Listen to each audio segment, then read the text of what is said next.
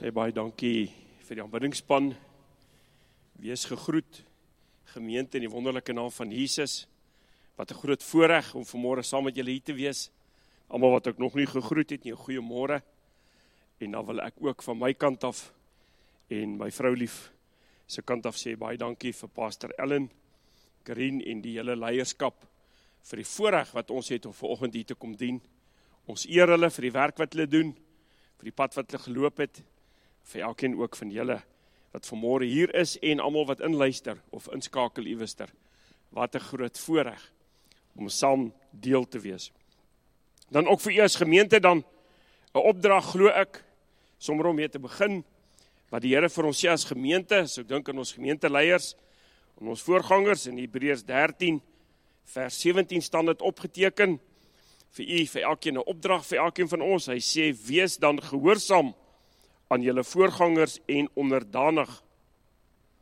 Dis die pastor, sy vrou en die leierskap van die gemeente, is dit nie kosbaar nie. Hy sê, want hulle waak vir julle siele as diegene wat rekenskap moet gee.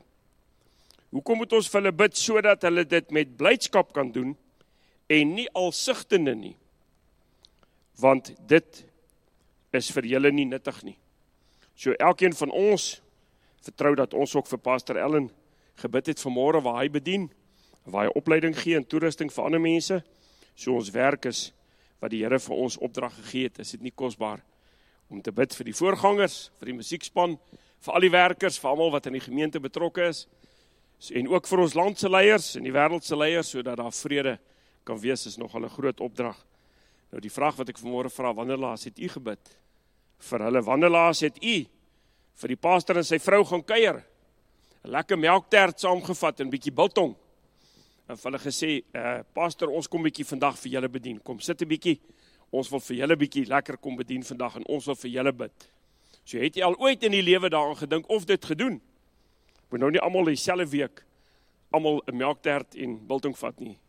Dat gaan dan te veel wees vir een week, maar dink net 'n bietjie 'n oomblik daaraan, hoe nodig het leiers in ons land ook nodig, sodat die gemeentelede ook vir hulle gaan bedien met God se liefde. Kom ons sit so en ons maak ons harte stil. Vader God, dankie dat ons vanmôre in die wonderlike naam van Jesus na u troon kan nader. Dankie Heilige Gees dat u wat in en by en met ons is, teenwoordig is. Dankie dat u ons gelei het om hier te wees vanmôre, Here, ons kon op baie ander plekke gewees het, maar dankie dat ons daarom net Heilige Gees teen u kan terugleen en vra vir u hulp, Here, ek is so afhanklik van u. Dankie dat u ook my hart stil maak, dankie dat u vanmôre hierdie woord, wanneer ons die woord van God oopmaak, dat u dit sal bedien in elkeen se hart net soos wat u wil. Ek bid vir elkeen wat hier teenwoordig is, ek bid vir elkeen wat dalk vanmôre net kan inluister, wat dalk nie hier kan wees nie, wat graag hier sou wou wees. Ons bid Here ook vir Pastor Ellen en sy vrou waar hulle bedien, dat hy hulle ook sal seën in hierdie oggend, Here. Ek bid so vir elke gemeente in hierdie dorp, Kroonstad, Here, wat vanmôre u woord uitgaan, dat u vir elke een sal seën, dat u woord, Here, sy snelle gang sal hê, en dat dit nie leeg sal terugkeer soos wat u sê, maar doen dit waarvoor u dit gestuur het. Ons kom verklaar dan vanmôre, Here, dat u goed is, dat u God is, dat u lief is vir ons, en dat ons vir u baie lief is, en u baie, baie nodig het, in Jesus naam. Amen. Ek weet, as ek vanmôre met u praat, is die boodskap, my tema van die boodskap is 'n baie interessante gedeelte, maar 'n aangrypende gedeelte in die woord, wat ek glo op toepassing is op u en my lewe vanmôre. En die tema is dan 'n baie kosbare woord wat ons in die Bybel lees. En Jesus antwoord en sê vir hom, wat wil jy hê moet ek vir jou doen? Baie interessant, hoor wat sê hy. En Jesus sê en antwoord hom. Jesus antwoord en hy sê vir hom, interessant, ek sou gesê het, en hy vra vir hom. Maar Jesus praat hier met iemand, en ons gaan nou die gedeelte lees, en dat is eintlik aangrypend. Hy sê, Jesus antwoord en sê vir hom, wat wil jy hê moet ek vir jou doen? Spesifiek. Jy sien, dis die God wat ons dien, en vanmôre kom God daardie vraag, glo ek, voor elkeen van ons, dit is vir ons opgeteken, dat wonder wat u antwoord sou wees, as ek vir u pen en papier sou gee, en sê, skryf vir my neer, as Jesus vanmôre voor u sou staan, en vir u sou vra, wat wil jy hê dat ek graag vir jou moet doen? Wat sou jy vanmôre wou neerskryf? Wat wil jy vanmôre vir Jesus sou wou sê, as hy voor jou sou staan? en vir jou sou vra, jong mens, man, vrou, oupa en ouma, elkeen van u wat hier sit, elkeen van u wat inluister, wat sou u vanmôre vir hom wou sê? Wat kan hy vir jou doen? Dis eintlik interessant iets, is eintlik iets baie lekkers. Ek dink die slegste deel is iemand verjaar, en jy vra baie keer vir iemand, wat wil jy hê vir jou verjaarsdag? En dan, die slegste antwoord is, wat Rian? Ag, sommer enige iets. Of ek weet nie. Is dit nie waar nie? Of as iemand jou vra, wat kan ek vir jou doen? Waarmee kan ek jou help? En iemand is spesifiek. Dan is dit nogal lekker. Ek weet, laas naweek het my skoonseun verjaar en my dogter, en hulle het 'n klomp vriende genooi daar van Pretoria, en hulle het op hulle geplaas daar in Heilbron by mekaar gekom, en het ons genooi, en sy ouers, en almal was by mekaar, en my vrou vra vir my dogter hierdie vraag, wat wil jy graag hê, wat moet ek vir jou doen, wat moet ek saambring, wat kan ek vir jou doen, en sy sê, kan jy vir ons 'n lekker malva pudding en roomys saambring. En toe sien ek die opgewondenheid wat my vrou het, om dit met liefde voor te berei. Hoekom? Want my dogter was spesifiek, ek wil daai tipe pudding hê, en ek wil sulke roomys hê. Dan is dit lekker vir die persoon wat dit maak. Is dit nie lekker om vir daai persoon te gee nie, want dis spesifiek, dis reguit, dis duidelik, daar's geen onduidelikheid, daar's nie onsekerheid nie. En nie was so 'n geval gewees. En vanmôre kom die Here Jesus, en hy kom na u en my in hierdie oggend, lekker vars oggend, aan die einde van Mei 2021, en hy kon staan voor ons, en hy sê, wat is daar wat ek vanmôre vir jou kan doen? En dan die belangrikste is seker, hoekom waar het Jesus die autoriteit, hoekom kan hy daai vraag vra, en hoekom kan hy vir ons iets doen? Ek dink omdat 2000 jaar terug in die kruis het hy uitgeroep, dit is volbring. En daarom kan hy vanmôre vir my en vir jou iets doen. Tetelestai, dit is volbring. 'n wonderlike betekenis eintlik, dit is volbring, beteken dit, as jy dit in 3 kategorie vat, as jy in die besigheidswêreld vat wat Jesus gedoen het, en jy wil dit verstaan in die besigheidswêreld, dan beteken dit, ek het jou skuld betaal. As jy in die besigheidswêreld sou skuld gehad het, tetelestai, dis volbring beteken, ek het al jou skuld betaal. As dit in die wetsaspekte was, in die regte beteken dit, jou tyd is uitgedien. Jou straf is volbring. Jy skuld niks meer nie. Jy was dalk opgesluit vir 2 jaar, nou is dit verby. So dis wat dit beteken. En in die militêr sou dit beteken wat? In die militêre kant sou dit beteken het wat? The battle is won. Die victory is behaal. Die geveg is gewen. Die oorwinning is behaal. Dis klaar afgehandel, daar hoef niks meer te gebeur nie. Nou, omdat dit gebeur het, daarom kan Jesus vanmôre voor my en jou staan en sê, wat wil jy dat ek vir jou sal doen? Is dit nie pragtig nie? Die hartseer vandag is nie dat u en ek wat hier sit, verwag baie keer ander resultate, ons verwag beter resultate, jy verwag dalk beter resultate in jou huwelik, in jou verhoudingslewe, maar jy's nie bereid om 'n aanpassing te maak nie, jy hou dieselfde ou gewoontes. Mense verwag in hulle finansies oorwinning en beter resultate. Almal van ons verwag seker in ons finansies beter resultate, maar jy is nie bereid om die aanpassing te maak. Jy is nie besig om 'n mentor te kry, om iemand wat jou kan inspraak gee, dalk vir jou kan help met jou finansies. Jy is dalk nie besig om vir jou 'n oordentlike begroting op te stel en daarvolgens te leef nie, maar jy wil beter resultate, jy wil hê dit moet beter gaan, maar jou insette bly dieselfde. Jy sien, wanneer jy die aanpassing maak, dan kom Jesus ons tegemoet en dan gaan die uitkoms baie beter wees dalk as wat jy nou beleef. Daar is vir ons baie meer as wat ons nou beleef. Maar jy sien, ek en jy moet uit ons gewoonte, uit die vorm uitkom, uit die situasie uitkom. Ons moet daar die eerste tree gee voordat die verandering kan kom. En dis baie keer moeilik. Ons wil gewig verloor, maar jy wil nie jou dieet aanpas of jy wil nie begin oefen nie. Is dit nie waar nie? Maar jy wil gewig verloor. Jy hou net aan eet en eet en eet, jy hou aan gewig optel, maar jy kom nie agter, hoor jy, maar ek het skielik nodig om baie dringend 'n streep te trek en 'n aanpassing te maak. Ek het ook hulp nodig.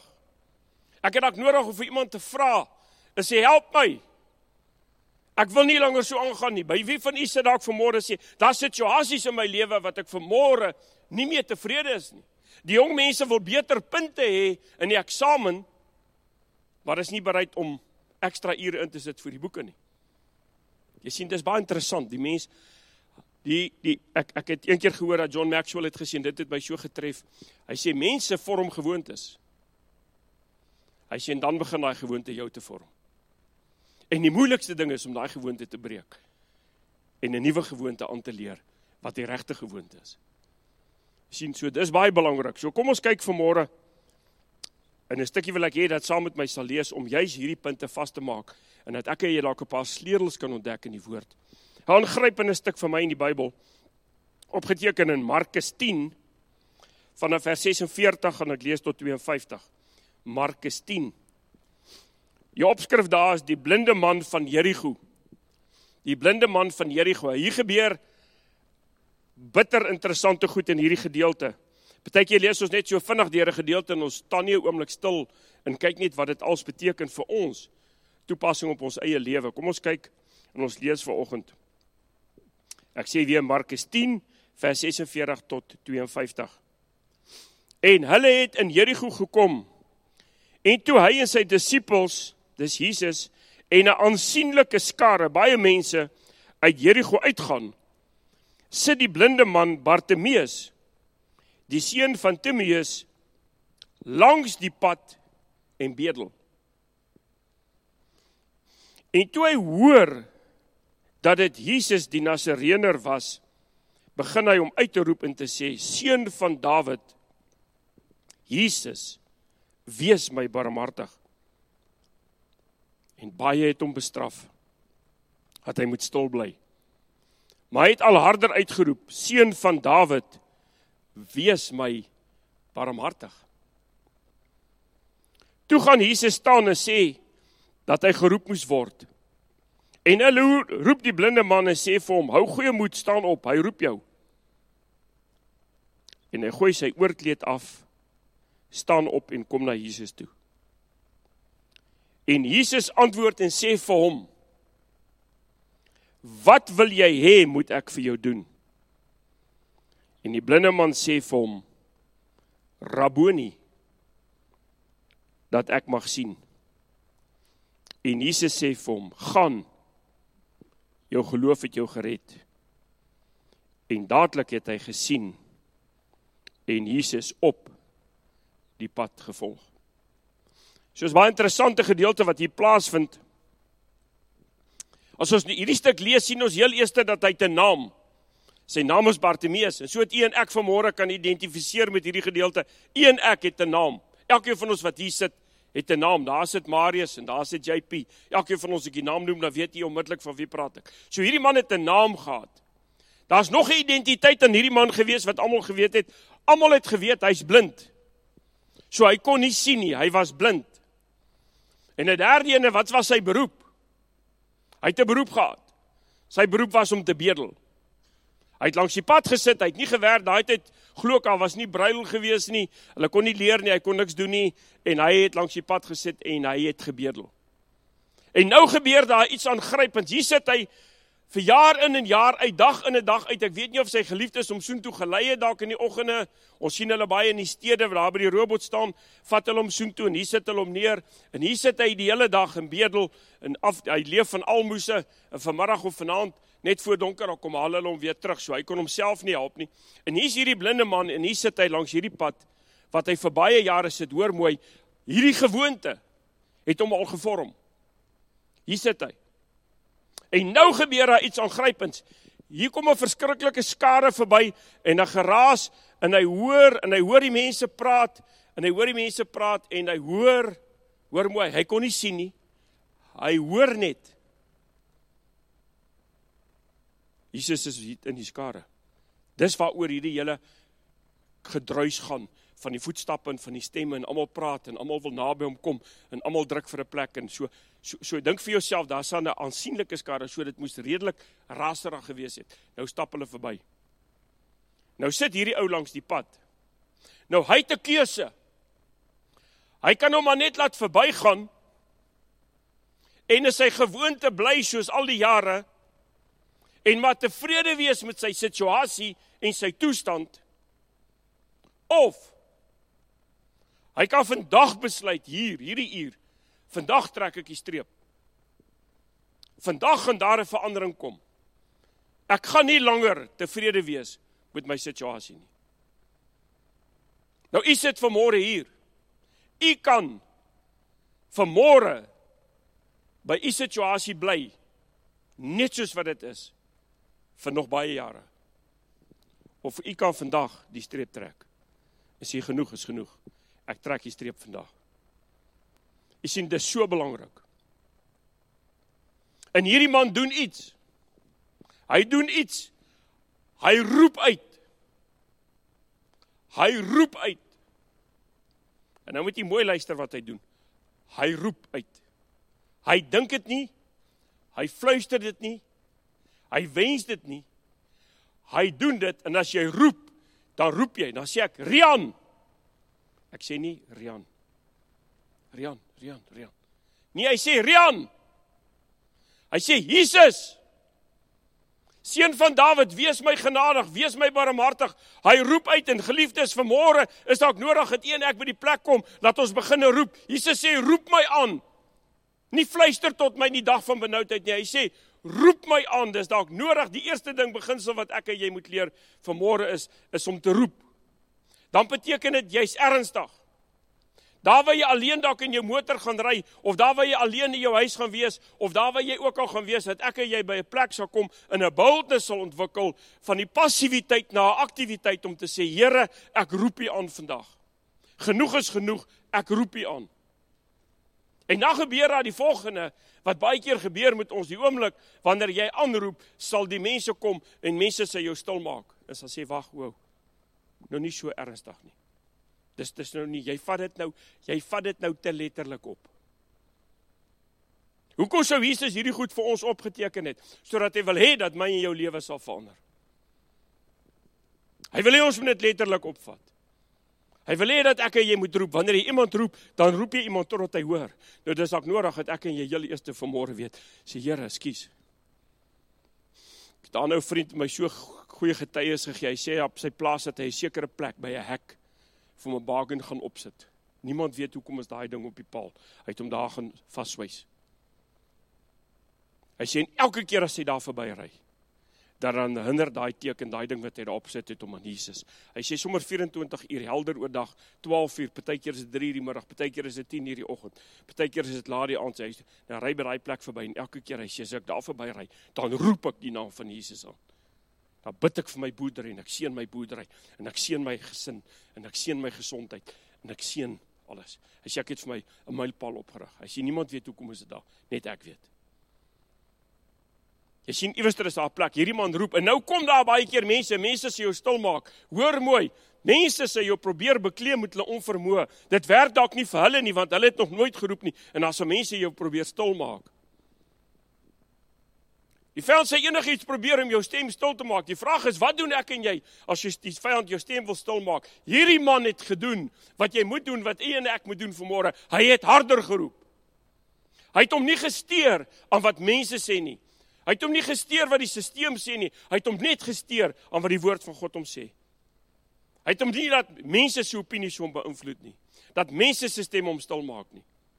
Hoeveel keer, geliefdes, laat ek en jy toe, dat familie en vriende, en geliefdes, of jou eie skaamheid, of jou eie inhibisies, jou stil maak. Wanneer laas het jy iemand van Jesus se liefde vertel? Ja, maar wag so 'n bietjie. Nee, ek weet nie. Die vraag wat ek hier vra vanmôre, wanneer laas het u van mense van Jesus se liefde vertel? Vir iemand sommer wild vreemd. 'n Vriend van my, ek vertel altyd, my so geseënde ou dae van Natal. En dit het my so my hart getref, jare terug het hy my al vertel, en dit so vasgesteek by my. Hy sê, hy hou nogal daarvan om groceries te koop. Kan jy dit glo? 'n Man wat daarvan hou om groceries te koop. Hy sê, dan die ergste van alles is, wat my die ergste van alles is, wat hy sê, dan soek hy altyd die langste ry. Hy soek, en by my, as ek groceries wel moet koop, maar ek en my vrou maak so, ek sê, hou jy by daai ry, kyk by die ene, wat een is eerste dan gaan ek soen toe, jy kom gou hierna toe. Ek wil net uit. Hy sê, hou van die langste ry. Ek sê, hoekom? Hy sê, weet jy, dat ek tyd om vir die Heilige Gees te vra, vir die Here te vra, wat wil hy vir die persoon voor my sê, wat ek glad nie ken nie, om hom of haar te bemoedig. Hoor hierdie ou. Hy doen dit in die openbaar, hy is nie skaam of bang. Hierdie man was nie bang in die openbaar nie. Hy sê, my eerste keer sal ek nooit vergeet, dit is so redelike lang ry, en ek val in 'n so middeljarige dame met 'n mandjie kruideniers, en ek staan agteraan, en vra ek vir die Here, Here, wat wil jy vir die vrou sê? En ek hoor duidelik, Heilige Gees sê vir my, sê vir die vrou, ek het 'n sagte hand. Hy sê, nee, iemand anders help, hierdie kan nie saak, dit maak nie sin vir my. Hy sê, hy skryf so 2 plekke na, hy vra weer vir Heilige Gees, en Heilige Gees sê precies dieselfde op, sê vir die vrou, ek het 'n sagte hand, en ek is vir haar baie lief. Nadat sy so 3 plekke van voor, sy is amper besig om te betaal, hy sê, Here help my, dis my eerste keer, asseblief, was in die openbaar, jy sien, hierdie man het in die openbaar uitgeroep, en hy hoor dieselfde woord, sê vir ek is vir haar baie lief, ek het 'n sagte hand, en hy kry sy moed by mekaar, en hy klop op die skouers, hy kyk so vies om, hy skrik so half, hy sien sy's glad nie nou lus, dat iemand haar nou plan nie, en hy sê, mevrou vergewe my, maar ek wil net vir jou sê, God sê, hy is vir jou baie lief, en hy het 'n sagte hand. Sy bars in trane uit, chaos. So gooi die mandjie, kry die nuus neer, en sy storm die winkel uit. Almal sit hulle, en almal hou op, en almal kyk vir hom. Ja, hy nou die customer weg, uit hierdie winkel uit. Hy sê, hy word bloedrooi, en hy laat sak sy kop, hy wil net betaal en uitkom. Hy sê, ten minste het ek probeer. Ek sal volgende keer maar weer probeer, hier het nou nie gewerk nie. Maar jy sien, hy het in die openbaar uitgeroep, hy het in die openbaar die tree gegee, wat God wil hê, ek en jy daai vrymoedigheid moet hê, en hy stap uit, hy sê, en toe hy uitstap dit is so 'n mol gewees, toe hy so uitstap en om die hoek, toe staan die vrou agter die pilaar, en toe gryp sy om die arm, toe wag sy vir hom. Toe sê sy, wie sê vir jou, my man sla my elke dag? Hoor wat hoor sy? Toe sy in 'n huwelik met 'n man, wat hy elke dag fisies aanraak.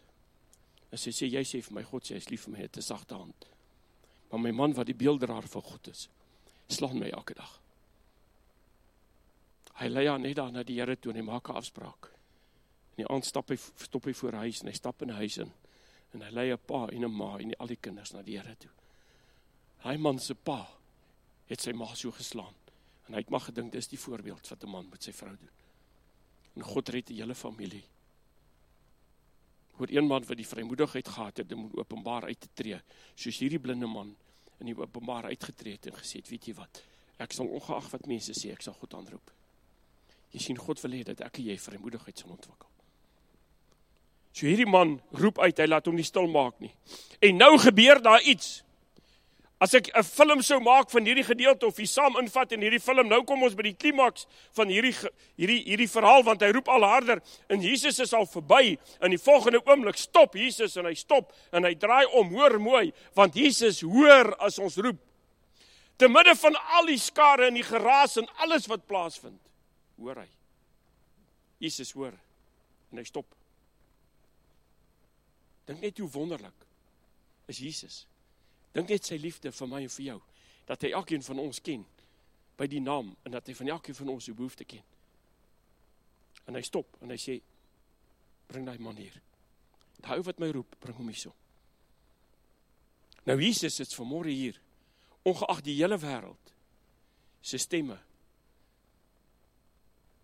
As jy roep, gaan hy jou hoor. Hy wag net vanmôre dat jy hom roep. En hy sê, bring die man, en nou gebeur daar nog iets. Ja, hierdie is so kosbaar, hier is soveel waarhede in hierdie gedeelte, nou gebeur daar nog iets. Hierdie ou staan op. En voordat hy opstaan, doen hy eers iets. Raai wat doen hy? Hy raak van die oorkleed ontsla. Hy vat die oorkleed. Daai ding wat vir hom baie jare comfort gebring het. Daai ding wat vir hom vals trooste gebring het. Daai leuns wat hy geglo, die ungodly beliefs. Al die goed wat hy gehad het, daai goed wat hy saam met hom gedra het, daai ding wat hy om mee toegewikkel het en vasgewikkel het en om al die jare gecomfort het. Hy moet eers van dit ontslaa raak. En hy staan op en hy gooi sy oorkleed af. En hy stap reguit na Jesus toe. Nou geliefdes, vanmôre het ek en jy dalk nodig om te roep. En as jy jou antwoord het, ek en jy nodig om ons oorkleed af te gooi. Om ontslae te raak van daardie goed wat my en jou vashou. Om voor Jesus te gaan staan. Daardie leuns wat ek en jy glo, daardie goed wat ons toegelaat het in ons lewe. Ons kan hulle 'n klomp name gee, ons kan hierdie stuk oorkleed vanmôre, kan ons dalk 'n klomp name gee, wat is vanmôre jou oorkleed se naam? Is jou oorkleed se naam dalk, dat jy sê, maar ek het nie vrymoedigheid nie. Ek is nie goed genoeg nie. Dalk is jy die een vanmôre wat jy sit en jy moet sit met jaloesie, of sit met die maatband wat jou heel dag meet teenoor ander mense. Meet jou kinders, meet jou kar wat jy ry, meet die huis wat jy bly, meet jou bankbalans, meet jou, wat is alles wat ons meet? Klere draag. Is nie tevrede met die liggaam wat die Here jou gegee het nie. Is nie tevrede met 'n klomp goed in jou lewe. Nou sit ons vasgevang in hierdie goed, ons sit en ons vergelyk onsself. Dalk is die ding vanmôre wat ons vashou om op te staan, om uit te roep, is vrees. Vrees vir die dag van môre. Vrees vir my foute van gister. Wat se vrees sukkel jy mee? Die onbekende. Vrees vir mislukking. Ek is nie goed genoeg, ek gaan dit nie maak nie. Veral in hierdie tyd waarin ons leef, in die ekonomie van die land en in die wêreld, in die toestand wat die land in is die ekonomie, dalk nie so goed nie. Vrees ek gaan my werk verloor, vrees ek gaan my huweliksmaat verloor, vrees ek gaan 'n kind verloor. Vrees ek gaan my ouers verloor. Vrees ek gaan eendag eensaam wees, vrees vir die dood. Vrees vir finansies. My werk verloor. Vrees, dit gaan nie goed gaan in my werk nie. En dis 'n stuk ding wat jy mee sit daar langs die pad, 'n plas het jy uitroep. 'n Plas het jy daai ding uittrek en neergooi. En wegstap van hom af. En klaar kry met hom. Ek sal nooit vergeet nie, baie jare terug, toe is die voorreg om daar in die Kaap, was in Tulbagh. Het ons gevra om aan te bedien en hulle het ons daar in 'n baie groot plaas, een van die bekende plase daar, ons sit daar in hierdie stoor, wat hulle die vrugte verwerk. En daar geklomp mense op. En ek het die voorreg om die evangelie te bedien, en ons deel hulle in sulke groepe in, en ek sal nooit vergeet, die dominee van 'n tradisionele kerk is daar, en sy hoofouderling is daar, en as baie mense, en ons deel hulle in, en ons deel met hulle in ons gesels. En ons het soortgelyke boodskap gepraat van iets wat jy moet uittrek, in 'n nuwe kleed aantrek. En ek sal nooit vergeet nie, en toe so in die groep kom, is 'n redelike groot groep sit daar, in jy sien die hoofouderling staan op in die groep. En toe ek sê, wat is die ding wat jy mee sukkel? Trek hy 'n splinte nuwe baadjie, want jy sien dit was nou 'n goeie geleentheid vir die aand, en hy het vir hom 'n nuwe baadjie gekoop en 'n nuwe baadjie aangetrek. Was 'n redelike duur baadjie agterna uit te vind. Hy trek sy splinte nuwe baadjie uit. En hy staan op in die kring en hy vat hom en hy vrommel hom so op en hy gooi hom so neer. En hy sê, ek wil vandag klaar kry met dit en dit en dit. Almal is verbaas. Niemand het geweet van hierdie goed wat hierdie hoofouderling vir jare mee loop in sy lewe, wat hy mee sukkel. Almal het gedink, hy is hierdie ou wat uitgesorteer is, wat dit mee goed gaan. Almal was half geskok gewees. Maar hierdie man bars in trane uit, en dit ruk almal. Dit gee vir almal 'n nuwe vrymoedigheid en 'n nuwe boldness, en hy gooi sy baadjie neer, en hy sê, bid net vir my. Hy roep die Here aan, en hy roep die Here aan, en toe hy God aanroep, toe gebeur daar iets in sy lewe, en hy bars in trane uit, en hy neem die Here Jesus aan, die eerste keer in sy lewe, kom hy tot wedergeboorte, en almal kan nie glo nie, hy is dan die hoofouderling van die gemeente. En hy noem 'n klomp gemors in sy lewe, wat hy mee gesukkel het. En almal maak hierdie man toe, en bid vir hom, en huil saam met hom. Nou is ons klaar, nou staan ons op, nou wil almal huis toe gaan, en sy beste vriend staan in die groep op, sal ek nooit vergeet, en hy stap so, en toe hy so buk, om die ou se baadjie vir hom op te tel. Toe sê, nee, los. Hy sê, wat sê? Hy sê, jy raak nie aan hom nie. Hy sê, nee man, ek wil hom nooit weer hê nie, ek is klaar met hom. Hy sê, ek kan ook vir een van die werkers gee, hy sê, asseblief nie, moenie iemand anders ter bekleem met daai gemors. Ek is klaar met hom. Hy sê, wat moet ek maak? Hy sê, bring van daai ou kaste, van die lemoene in die appelkaste, en hy sê, kom almal, en hy steek 'n vuur in die gang daar buite die stoor, en so 'n stuk kaal grond daar, hy maak 'n bonfire. Hy sê, wat sê, hy sê, en ek gaan haal hom, en hy vat hom en hy gooi hom in die vuur. Hy sê, ek slaak, brand hom, ek slam het hom, so radikaal, was hierdie, dit het my in my hart gegryp. Hy sê, nooit weer, wil ek aan daai ding vat nie, ek slaap vandag. Nooit weer moet dit op iemand anders ter kom, los hom net daar, dat ons hom brand. Jy sien, dis ook nodig, dat ek en jy radikaal sal raak, dis ook nodig, dat ek en jy sal uitroep, dis ook nodig, dat ek en jy sal klaar kry, met die goed, met die vals troose, met die bekommernisse, met die slegte gewoontes. Dalk met verhoudings wat nie goed gaan in jou werkplek nie, dalk met jou baas, of met een van die werknemers, of dalk is dit in families. Iewers dan nodig het ek en jy streep sal trek en sal gaan regmaak en klaar kry vir môre. Miskien sit jy met haat en bitterheid en onvergewensgesindheid en jy net iemand jou te nagekom en iewers het jy 'n stuk kleed nodig om uit te trek. En dis die Here, ek wil vandag die streep trek. Ja Here, ek loop 'n pad met U, ek is dalk lankal U kind. Maar daar's goed in my lewe wat ek saam sleep en wat my keer, Here. Ek is blind, ek kan nie mooi sien nie. Ek kan nie sien die volmaakte wet van die vryspraak van dit wat God in Christus Jesus in die kruis vir my gewerk het. Ek kan nie besef ek is werklik vry nie. Ek kan nie sien dat wat dit eintlik beteken tetelestai is volbring nie. Ek sukkel, Here, met hierdie goed. Ek sukkel om uit te roep. Sien, as jy uitroep, kan God jou vir 'n oomblik kom aanraak. Dalk het jy nodig om reg te maak. Ek sê ook altyd, as soveel geleenthede en die voorregte wat ek al gesien het van manne, wat die stappe neem en wat radikaal raak. Een wat ek al baie vertel het, maar wat vir my so dinamies was toe ek een aand in vereniging in 'n mannebiltong aand bedien. En terwyl ons gaan biltong eet, toe ek klaar is, toe stap 'n ou oomie, so kort oomie, hy is diep in die 70, daarna 'n straatlig toe, terwyl ons biltong eet. En ek sien hy karring met sy selfoon. En hy kom eet glad nie, en die tyd toe ek wil ry al toe, soos almal klaar, toe alles is verby al, toe kom hy na my toe aangehardloop. Ek sê, oom, totsiens, hy sê nie, ek wil jou nie groet nie. Ek wil eers met jou praat. Ek sê, wat sit oom? Hy sê, kyk net hier op die foon. Ek sê, wat sit oom?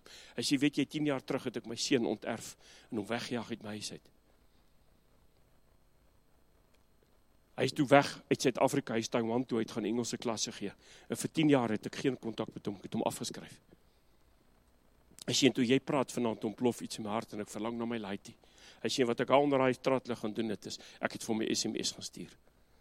Die eerste keer in my hele lewe het ek vir hom gesê, Boeta, papa verlang vanaand na jou. Vergewe my vir dit wat ek in jou gedoen het. Ek wil net vir jou sê, ek is vir jou baie lief. Liefde papa. Die oom huil so, hy kan nie praat nie, hy bewe so, hy sê, lees net hier. Ek sê, wat sê die oom? Hy sê, ek het gestaan en wag, en wag, en wag. Hy sê, en toe kom die boodskap, piep, piep, piep, piep, piep, terug, papa. Ek wag vir 10 jaar vir hierdie boodskap.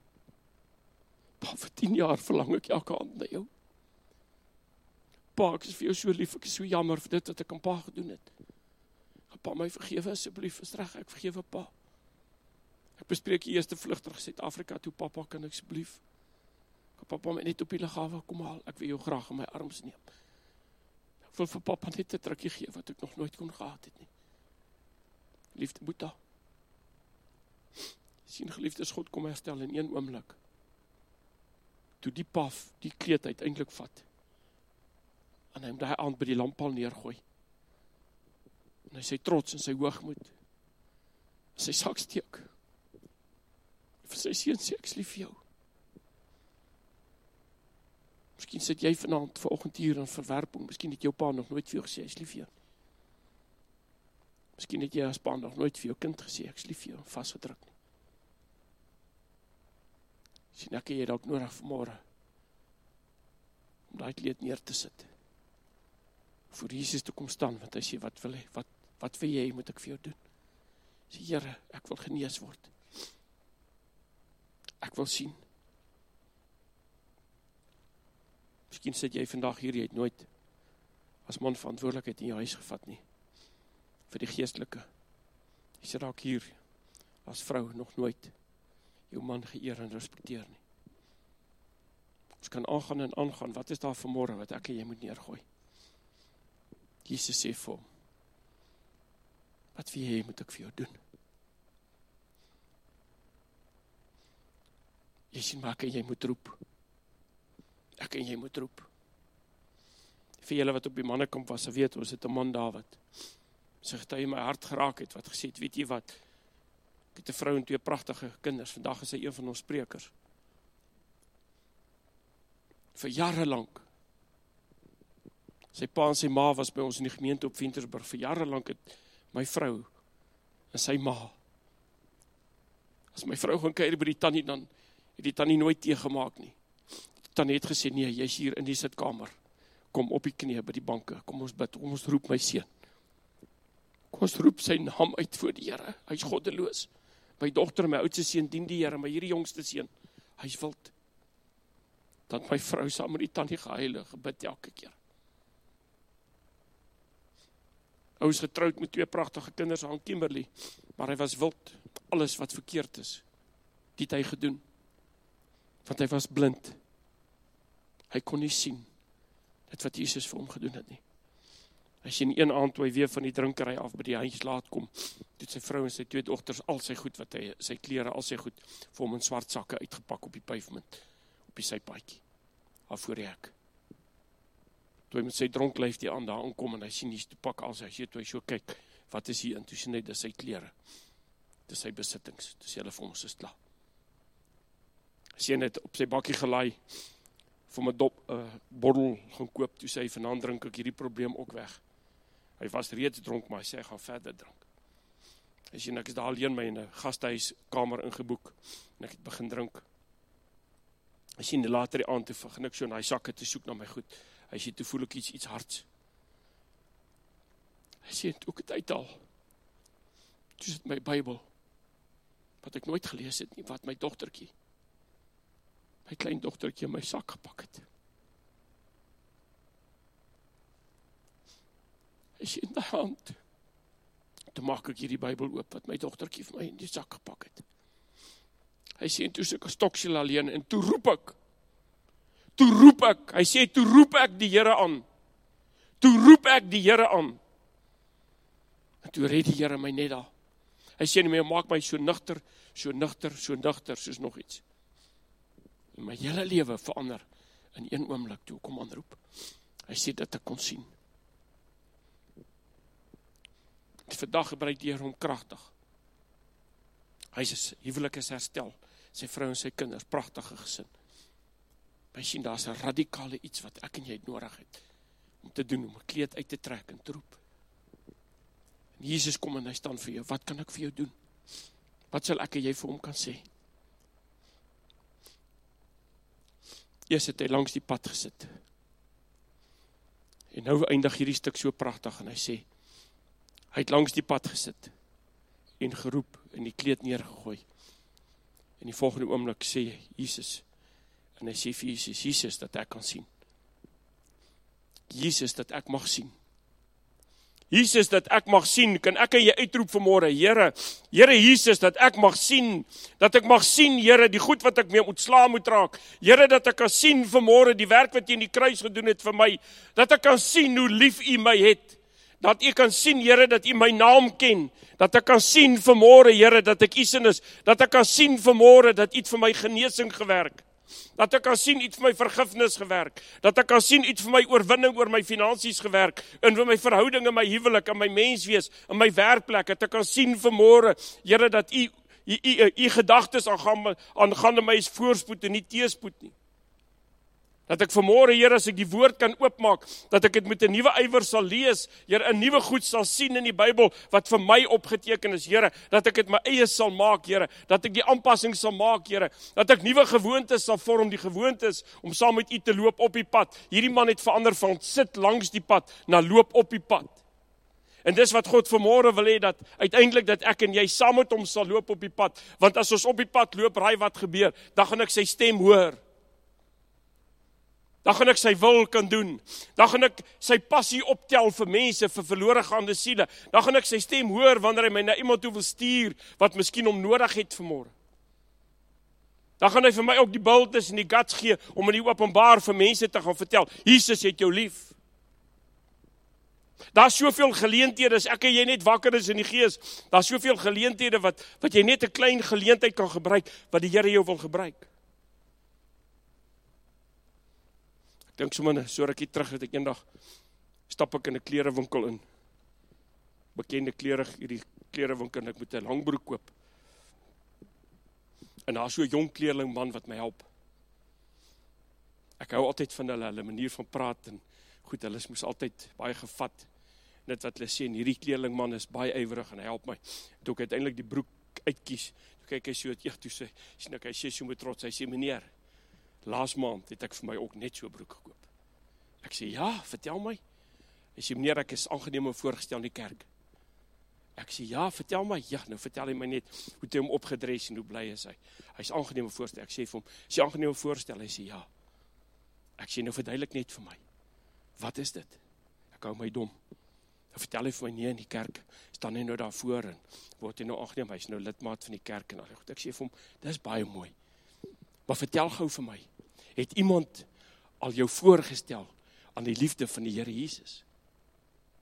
Laat jy hom kan aanneem. Jy sien, dit verander bietjie. Aanneming en voorstel. Jy sien, kan ek jou aan Jesus voorstel? Nee meneer, hy sê nog nooit. Ek sê, as jy weergebore, het jy al 'n keuse vir Jesus gemaak, het jy al jou hand in sy hand gesit? Hy sê, nee meneer. Ek sê, nou kan ek jou help? Hy sê, asseblief meneer.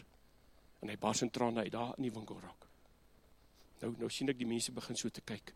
Nou sê ek vir hom, kos gaan net een kant, van ons daar so, een kant tussen die, wat die klere so teen die muur gepak is, gaan ons daar so in die hoekie.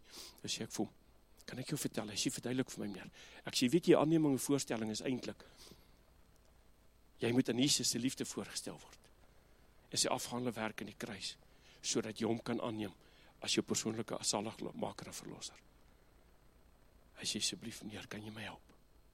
Ek sê, dis reg. So staan soms bid so, hy sê, nee meneer, kan ek kniel meneer? Jy kniel hy. Jy kniel ek langs hom. In 'n winkel, in 'n besige winkel, terwyl almal koop en te kere gaan. En 'n jong kleerling man neem die Here Jesus aan, as sy persoonlike saligmaker en verlosser. Ons staan op, ek sien net traan en hy gryp my vas. Hy sê, dankie meneer, nou weet ek is gered. Hy roep Jesus aan, en Jesus red hom. Jy sien geliefdes, ek wil afsluit vanmôre, met hierdie boodskap. En Jesus vra vanmôre vir jou. En hy sê vanmôre vir jou, wat kan ek vir jou doen? Die eerste vraag wat ek jou wil vra, as jy inluister of as jy hier is, wil ek gehoorsaam wees. Miskien sit jy hier, en jy twyfel, of jou saak met die Here reg is. Jy twyfel dalk vanmôre, as die Here Jesus vanaand jou kom haal, of jy saam gaan hemel toe. Dan wil ek vir jou sê, al wat nodig is dit jy hom sal aanroep. En al hoe jy hom gaan aanroep, is dalk vanmôre, dat jy gaan sê, Here, hier is ek. Sien my raak. Ek wil vanmôre my lewe met U regmaak. Dis die eerste vraag. En die tweede vraag wat ek vir jou voor gaan bid, as ons gaan afsluit nou is, dat jy dalk vanmôre vir Jesus vir jou vra, wat is daardie ding wat jy vir jare mee jou toegemaak het, wat vir jou valse identiteit gegee het, die ding wat jy mee sukkel, wat jy vanmôre wil uittrek, en wil neergooi, en vir hom wil gee, en van langs die pad gaan tot op die pad. Die Here Jesus is hier, en sy liefde om vanmôre vir jou te vra. Hoekom doen hy dit? Want hy is lief vir jou. Hoekom doen hy dit? Want hy het klaar die prys betaal. Hoekom doen hy dit? Want hy wil soos daardie pa met sy seun van Taiwan reggemaak het, wil hy jou vanmôre nader trek, en jou hier by hom hê. Hy wil jou net vashou, want hy is lief vir jou. Kom ons sluit die oë. Vader God, dankie.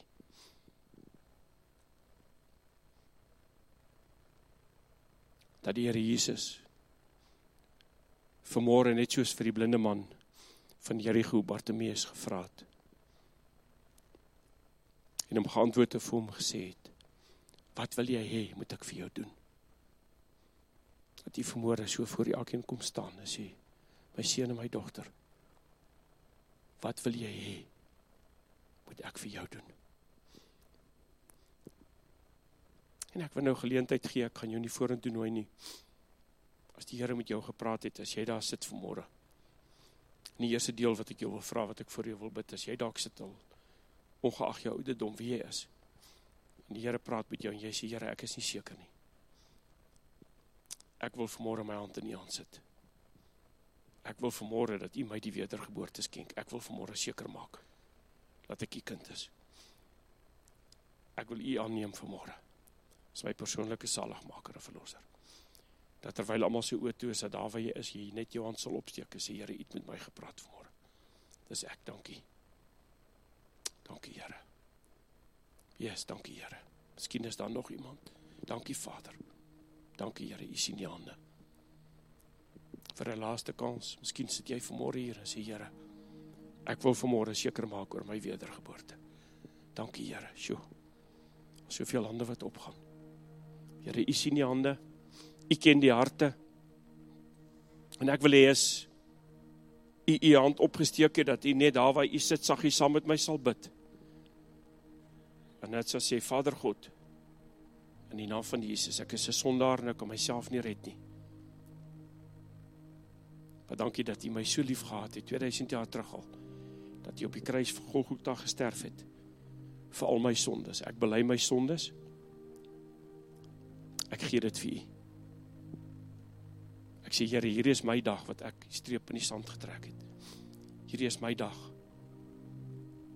Here, dankie dat ek nou my vergifnis vat, dat ek glo, dat Jesus Christus al my sondes vir my vergewe. En omdat ek dit glo, Here, in my hart oopmaak, kan ek jy nou innooi. En daar waar jy is sit, wil ek net daar waar jy is, dat jy sal sê, Here, ek neem jy aan. Ek nooi jy in my lewe. Kom skenk my die wedergeboorte. Dankie, Here. Dankie, en as jy dit doen, waar jy ook al is, al luister jy in, al is jy hier vanmôre, dat jy nou moet geloofs aanvaar, dat jy kind is van God, dat jy net daar waar jy is, saggie sal bely, en sê, Here, baie dankie, dat ek nou 'n weergebore kind is van U. Want Johannes 1 vers 12 sê, aan almal wat hom aangeneem het, aan hulle het hy mag gegee om kinders van God te word, aan hulle wat in sy naam glo. Dankie, Here, ons eer U vir elke wedergeboorte vanmôre. Dan die tweede gedeelte wil ek vanmôre vir U sê, ek wil graag saam met U bid. As U vanmôre sê, Here, ek roep U aan. Ek trek vanmôre U kleed uit, wat ook al op daai kleed staan, Here. Dis iets wat ek mee sukkel, Here, dalk 'n verslawing, dalk 'n gewoonte, dalk 'n ongeduld, dalk is dit my meer, dalk is dit slegte verhoudings, Here, dalk is dit sommer net, Here, iets wat U weet en ek weet, wat ek graag sal wil verander. Here, ek kom vanmôre en ek gooi dit neer. Ek trek dit uit en ek roep U aan. Here, want ek wil sien. Ek wil insien in die volmaakte wet van die vryspraak. Ek wil sien, Heilige Gees, as U met my praat, as U my lei. Here, ek wil daardie losbreek uit daar, en ek wil vrymoedigheid hê, Here, om vir mense van die liefde te vertel. Here, ek het dalk nodig om weg te kom, Here, van die goed wat my vasgehou het. Ek het nodig, Here, om vry te kom vanmôre. En my kleed uit te trek en neer te gooi. En op te staan, voor Jesus te kom staan. En vir hom te sê, jy sien, dat ek en jy kan woord gee, spesifiek wat jy wil hê, wat hy moet doen. Nie sommer in die algemeen nie, nee, spesifiek is daar spesifieke sonde, is nie, Here, vergewe my algemene sondes, al my sondes, my menigvuldigende sondes, nee, Here, spesifiek, Here, vergewe my vir dit. Ag, Here, help my om dit reg te maak. As die Here vanmôre met jou gepraat het, en net jy dit, ek sal met jou sal bid, net daar waar jy sit, jy net jou hand sal opsteek en laat sak. Sê, Here, dankie, daar is iets spesifieks. Daar is iets spesifieks wat ek voorstaan, wat ek U voor vertrou. Dankie, Here. Is dit vir gesondheid? Is dit vir oorwinning in 'n area? Is dit vir goed in die verlede wat aan jou gedoen is, of iets wat jy gedoen het? Is daar iets spesifieks wat jy die Here voor vertrou? Ek kan net weer jou hand laat sak, die Here sien jou hand. Hy sal presies weet, waarvoor jy nou jou hand opsteek het.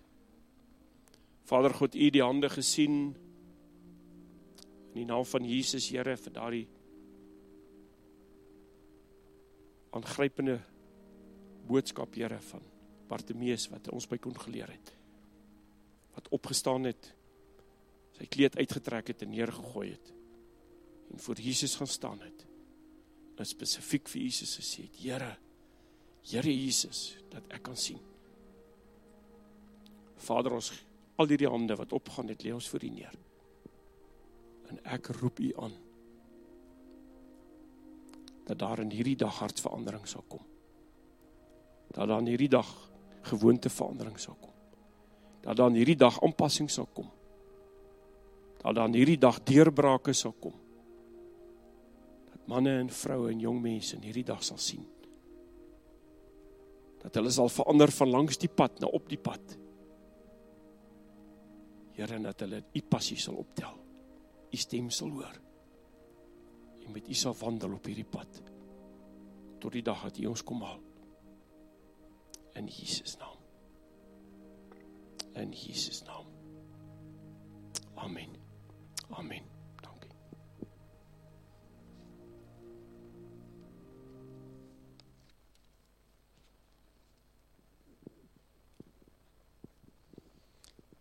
Ja, nee, oom Albert, baie dankie vir 'n kosbare woord en is so van toepassing. Almal van ons het iewers 'n kleed wat ons moet afgooi. So oom Albert en tannie Helena, ek wil net namens die Kroonstad Selgemeente net vir julle sê baie dankie vir julle tyd, kosbare woord vanmôre. Ja, ons eer julle en ons seën julle en ek wil sommer net 'n kort gebed doen en as ons sommer net ons hande kan uitsteek en hulle net kan bless. Here, dankie vir hierdie gehoorsame egpaar, Vader, wat die wêreld vol loop en u bedien, Here. Ons het gehoor van 'n boldness om uit te roep, Here. Mag elkeen van ons uitroep na u toe, Here, en dankie vir hulle gehoorsaam. So, Here, ons bless hulle as gemeente en ons sê vir hulle baie dankie vir hulle tyd hierso. Amen. Dan sê julle kan julle kinders by die kinderkerk gaan haal en ek hoop julle het almal 'n geseënde naweek en 'n week. Totsiens.